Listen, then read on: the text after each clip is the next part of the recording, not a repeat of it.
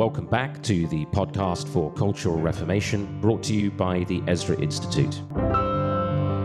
Welcome to the podcast for Cultural Reformation, a ministry of the Ezra Institute, where we equip current and emerging Christian cultural leadership with a biblical worldview, Christian philosophy, and cultural apologetics studies through residential training programs, print and digital resources. Of course, you're listening to one of our digital resources, and I am Dr. Michael Thiessen with Dr. Joe Boot and Pastor Nate Wright.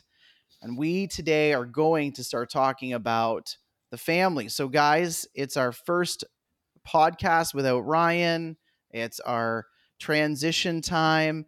We're excited to start the new year, and we picked the topic of family. And I know that I'm pretty pumped about talking about this because this was the conversation, Joe, that started to bring you and I together. You were exploring classical Christian education in the Toronto context. I was exploring Christian education in the homeschooling context. And it was these type of conversations where I remember sitting with you for the first time at a cafe in Toronto, trying to say, how do we help Christian families be strengthened?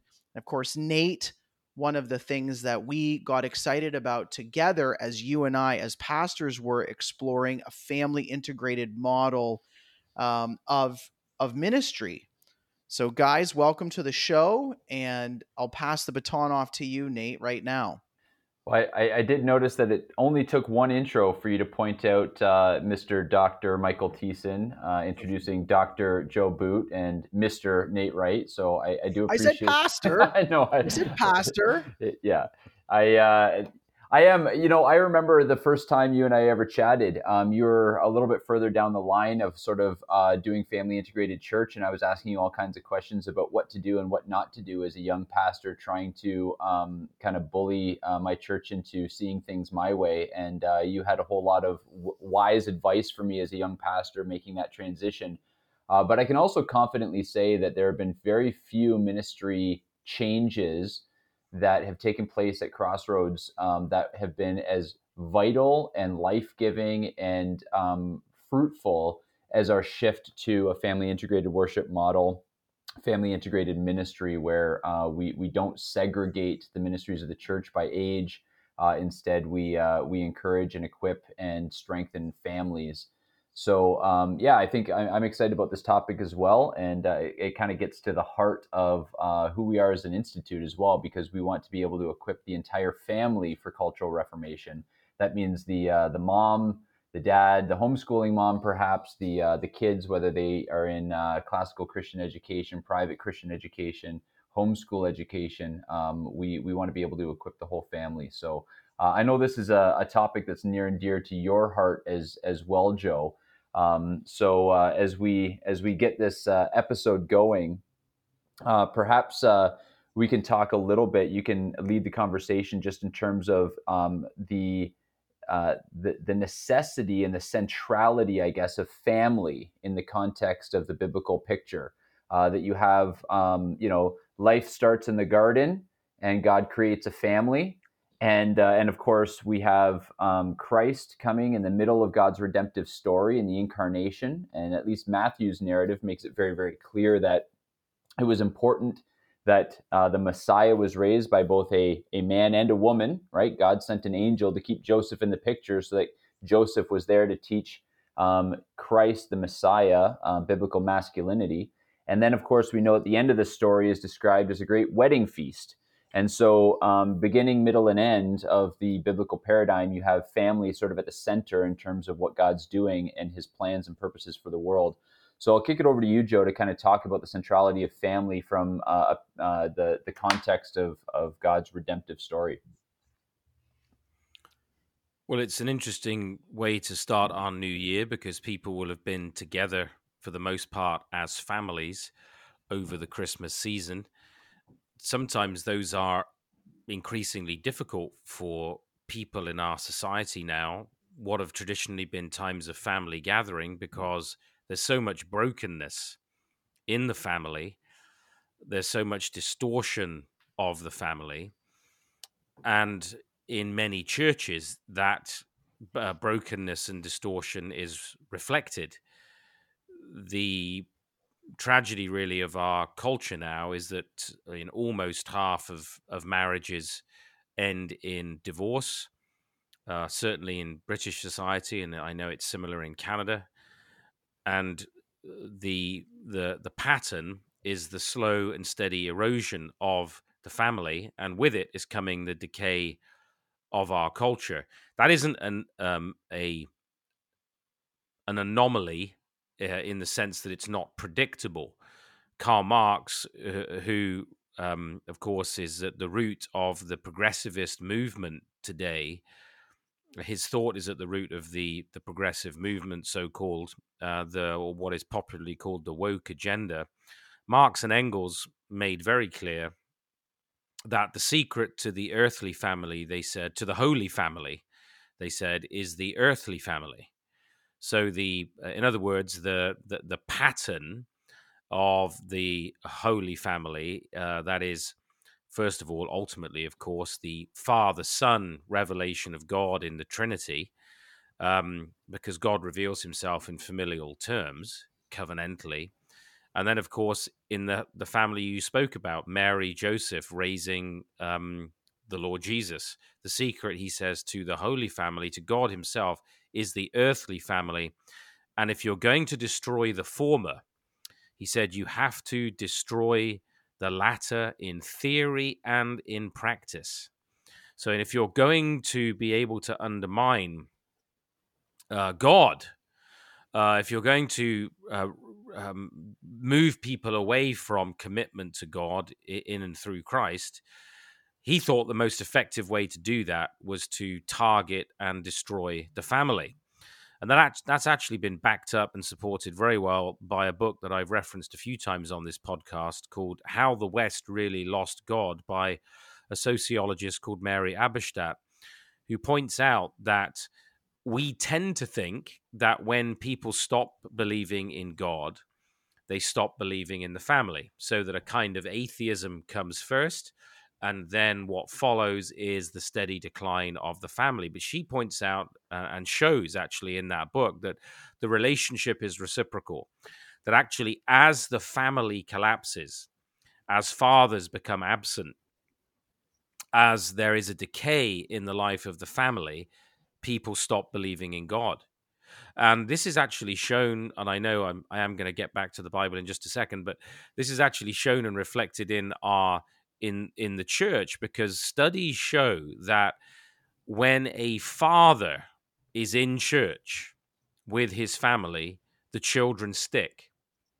If it's a single mother, it's a massive uphill struggle. Actually, Right. if a wife passes away or leaves, but the father is still in church, the children still stick. If it's the other way round, the children fall away on average. That of course there are exceptions, but this is the struggle, and you see that reflected everywhere in the church. What's lacking in most churches today in the West are fathers leading their families, Yeah. leading them in Christian education, leading in the home, being examples.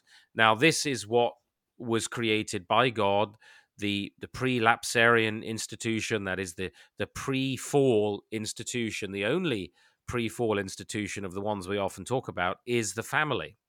It's God's order, it's ordained by God, it's established by God, male and female, created in the image of God. And don't forget, God performs, you alluded to it, Nate, but God performs the first marriage.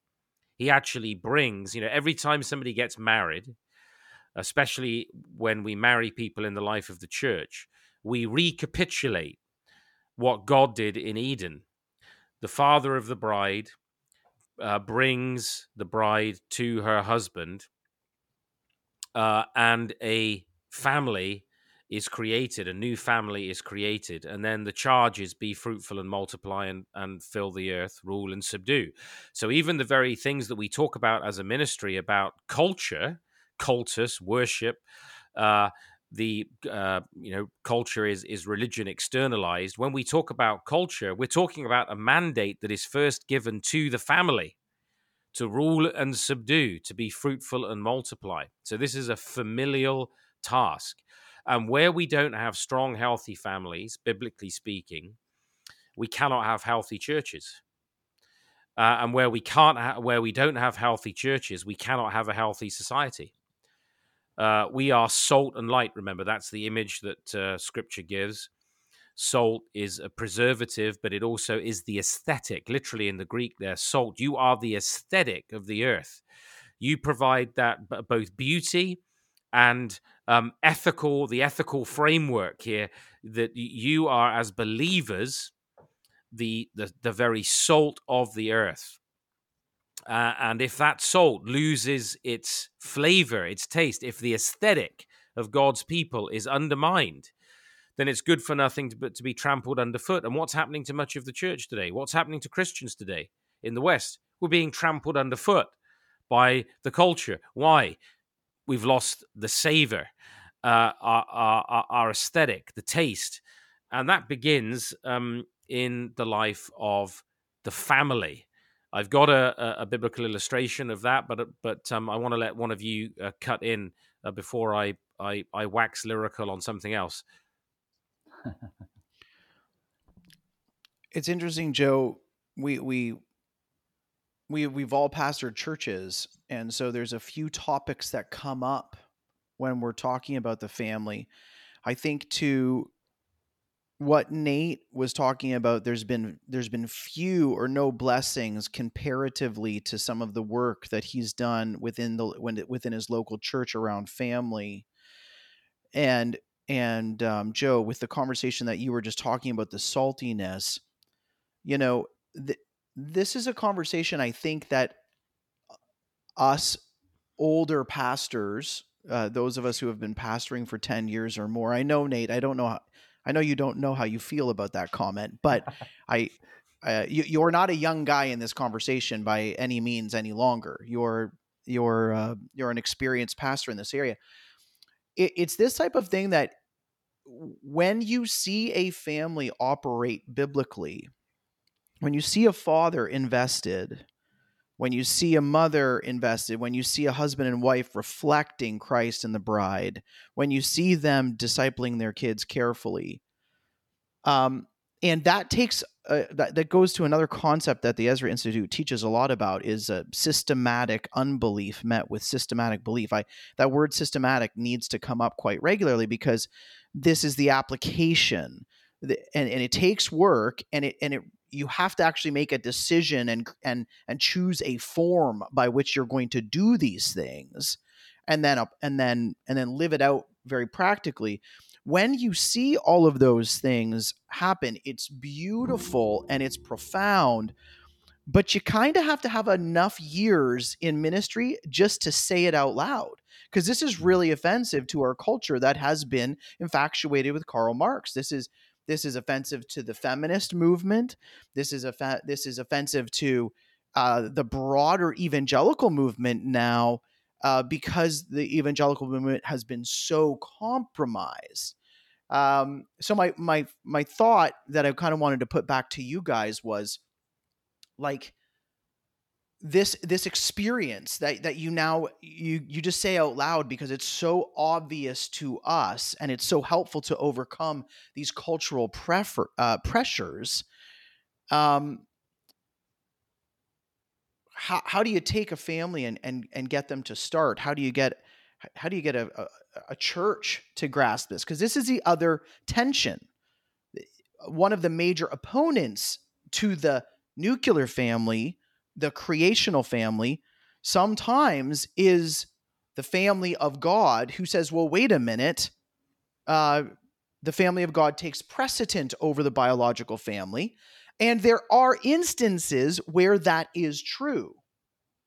Nate, do you want to jump in on that and try to start helping people parse out how they might go from a church that's 0 out of 100 with endorsing and supporting the family? Yeah, that's a great point. I mean, interestingly, one of the things I often say at our church is many of us are familiar with the term "blood is thicker than water," and it's actually, we use it backwards in our culture, because that phrase, we use it to say, my blood relatives, right, come first. But that phrase is actually born in a Christian context, and what it means is that the blood of Christ is thicker than the water of the womb, right? That the blood that binds the church family together is stronger than the mere familial relations that we are born into. And that does speak to the blood of Christ. But what ends up happening is we have this very individualistic idea of the gospel, and we very rightly say that everybody stands before God as an individual, and therefore you come into the kingdom of God as an individual. But we say that at the expense of seeing the entire biblical narrative, where God has always dealt with families covenantally, right? That God has always blessed the family unit. He's even called the church the family of God, the household of God. A church itself is a family of families. It's a household of households. And so the idea, even as God has reveals himself, you think of whether it's Old Testament, right? And Second Chronicles 20 comes to mind. There's this conglomerate army that's coming against Jehoshaphat and the people of God. And it's the Moabites and the Ammonites and the Meunites, and they're all coming, and Israel is no match for them.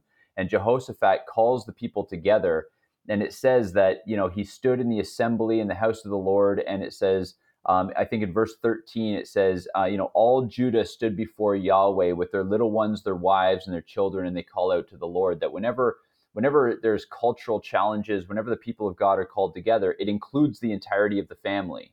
We talked last week about Ezra and Nehemiah under the rebuilding efforts of Nehemiah, when Ezra brings out in that beautiful chapter, I think it's Nehemiah 7, when Ezra brings out the book of the law and he teaches it. The families are all gathered there, and then the elders make the reading of the law known and plain and simple to the fathers, who then distill it to their families. And so you see this beautiful picture. And then, of course, Ephesians chapter, the book of Ephesians, husbands do this, wives do this, children do this, assuming the presence of children there in the covenant community. And so I think when we think through a church family context, I think one of the things that too many pastors do is they are sensitive to the singles and the broken homes and the broken marriages in their church family, and therefore they shy away from preaching what Scripture very clearly says about the centrality of family, that families really are at the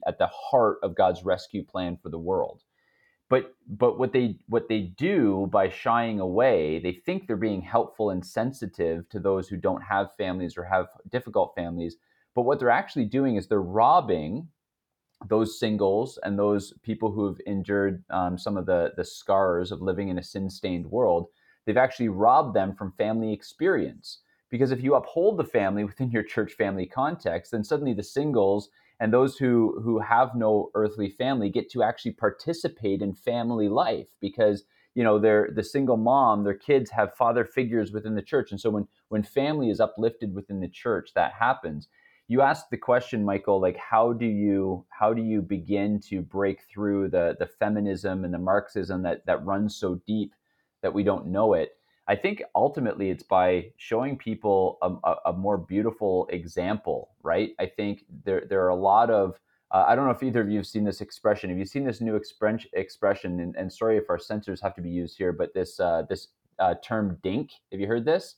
Dual income, no kids, describing like the modern married couple. Dual income, no kids. And there's these videos that get put out about how wonderful it is, and they have money for this, and they have money for that, and they can do whatever they want.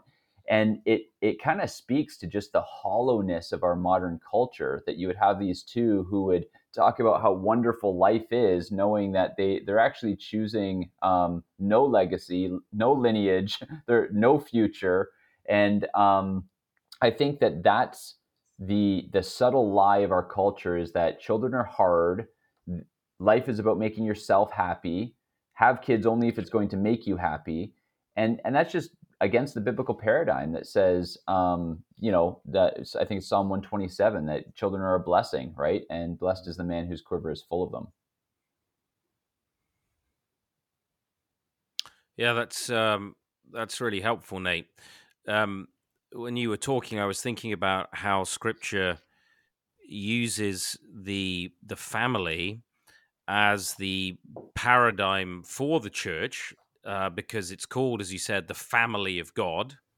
Um, every family is named by the Father. Paul tells us, and the church is the family of God, and the qualifications for leadership in the life of the church are familial qualifications. Yeah, So when you that's right. think about the qualifications that Paul lays down for eldership, for example, and for the life of the deacon, these are the ministry of the deacon. These are familial qualifications. That if a man cannot rule his own home well, how can he lead and rule in the household of faith? And it's called a household. So it's interesting how the Bible takes that building block of society, that foundational institution, and uses it as a metaphor for the church, as not just the fact that Christ is the bride, the church is the bride of Christ, and he's the bridegroom, but the whole church of the living God is the household, and we are the children of God.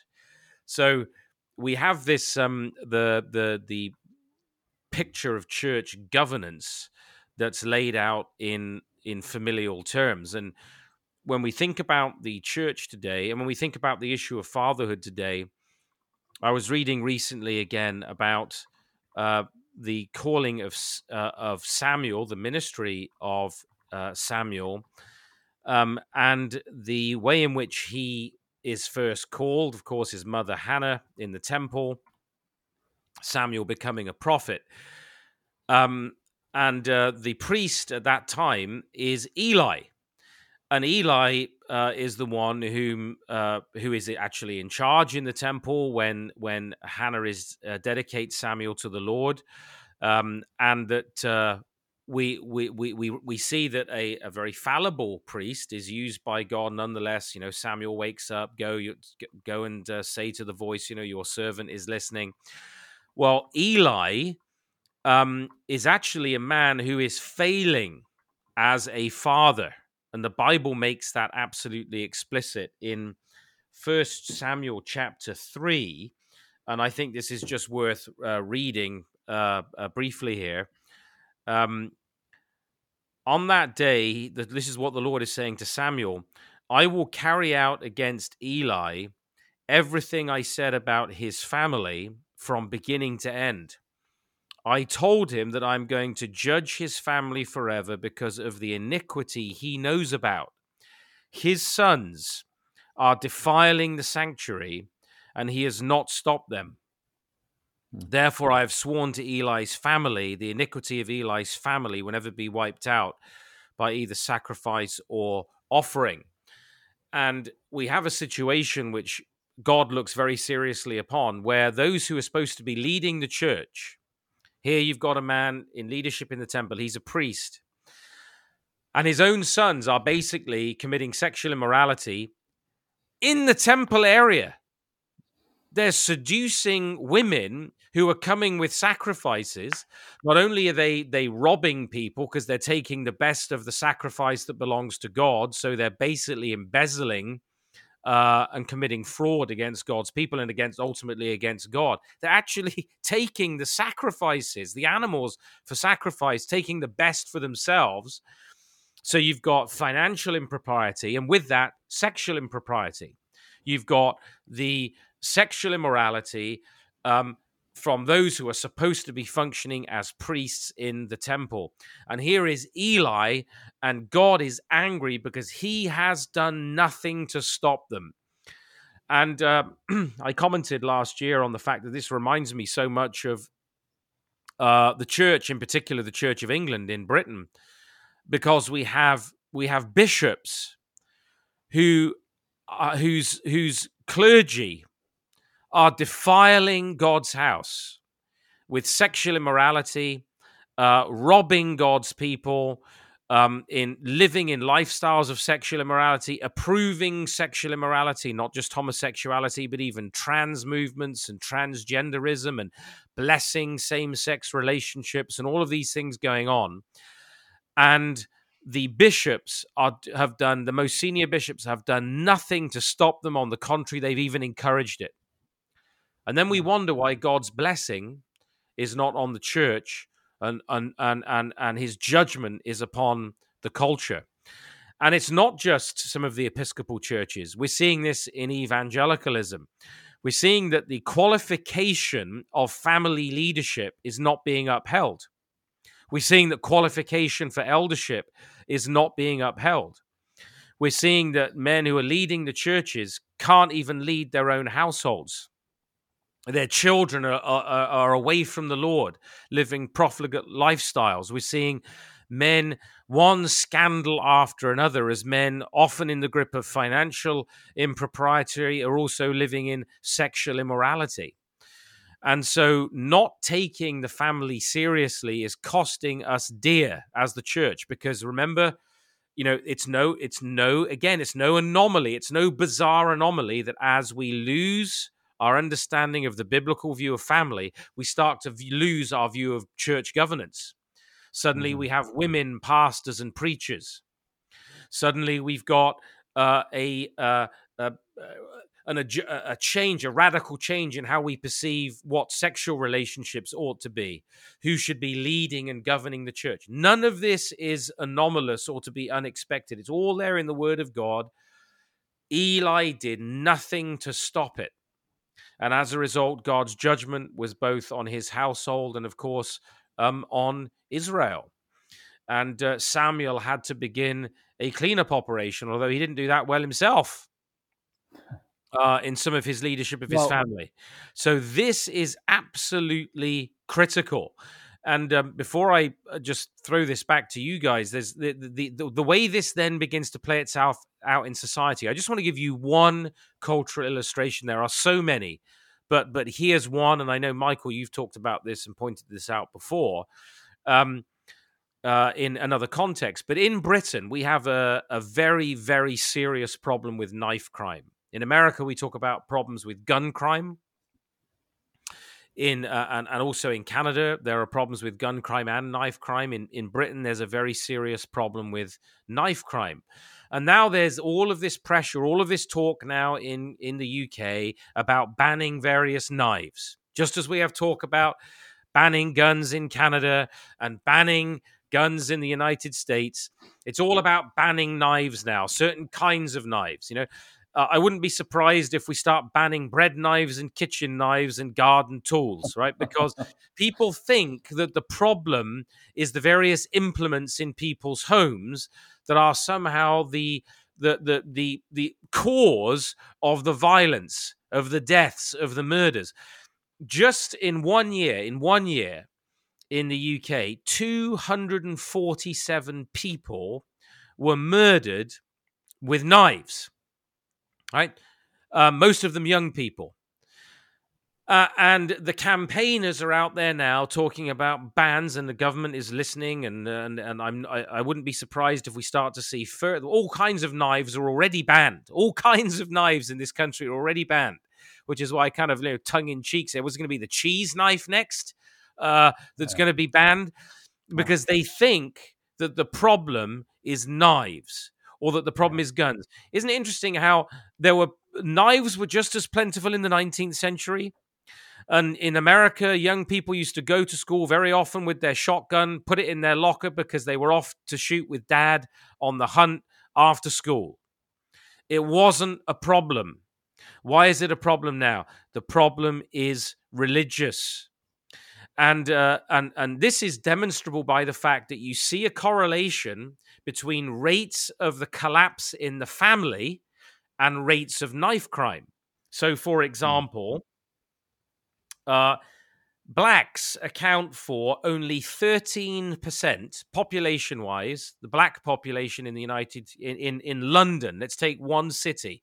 The black population in London accounts for 13, not 30, 13% of the population, but 61% of knife murders are committed by black youths. 53% of knife crimes are committed by black youths, and 45% of all victims of knife crime are black. What's the problem? The problem is the rates of fatherlessness, the rates of the collapse of the family in the black community. There are no dads around. Now, it's not that the white community can boast a great record here, but the collapse of the family and of fatherlessness is of a much higher rate in the black community. And so immediately that's reflected in the behavior of the young people. Absent fathers mean delinquent youths. This stuff is so basic. This is so ABC of human life and human society, and yet somehow our culture doesn't get it, is too scared to talk about it, is too frightened to comment on it. Governments won't deal with or really want to address the root issue. No state can solve this problem. This cannot be solved by money. It cannot be solved by the state, its welfare and social services. This is a familial problem. Decay in the church, decay in the society are directly related and rooted in the collapse of the Christian family. And until we address this issue, these fruits of the problem will not be resolved. You can put a band-aid on one here or there, well, let's ban a bunch more knives and maybe a given area for a short time will have less stop and search and a bit less knife crime. It doesn't ever get to the root of the issue. We only get to it when we address it biblically in the recovery of the Christian family. And of course, Joe, you couldn't have teed up Malachi 2:13 like more specifically if you tried specifically. Another thing you do, so this is God is speaking to the Israelites, you flood the Lord's altar with tears. So our culture is doing the exact same thing. Oh, why is this happening? Oh, we don't know. You have critical race theory coming in, Joe. You read all these stats about black young adults, and you would say, what's the problem?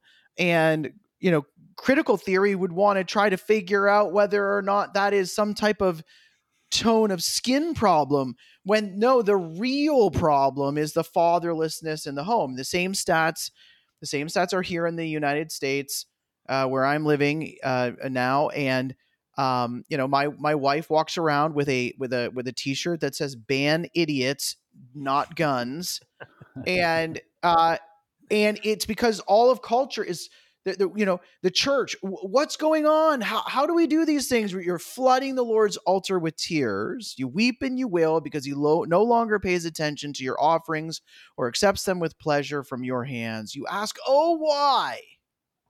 And the answer is, it is because the Lord is acting as witness between you and the wife of your youth, because you have broken faith with her, though she is your partner, the wife of your marriage covenant.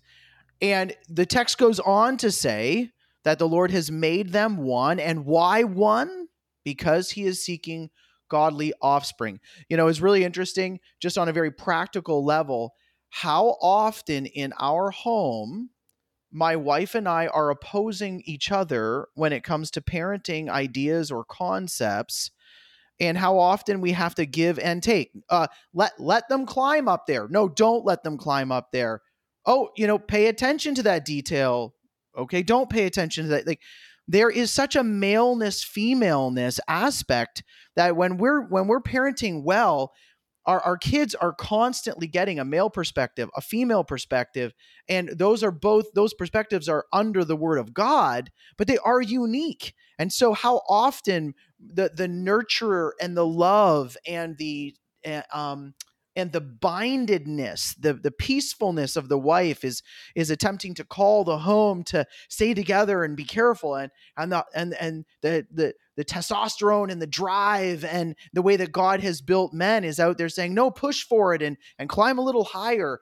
And it's a wonderful balance. But you can see how in a single family, where there isn't an instruction from the Word, there isn't a father to give leadership, there isn't the balance of the back and forth so that children understand that dynamic, how the world just the world just falls apart, and then they go and they cry and they say, what should we do? So I think that in all of those comments that you made, Joe, you really drew people back to a very specific concept. Let's not whine and wail about this. Let's just practically get going on some stuff. And I know that, Nate, you probably have some ideas on what we might get going on.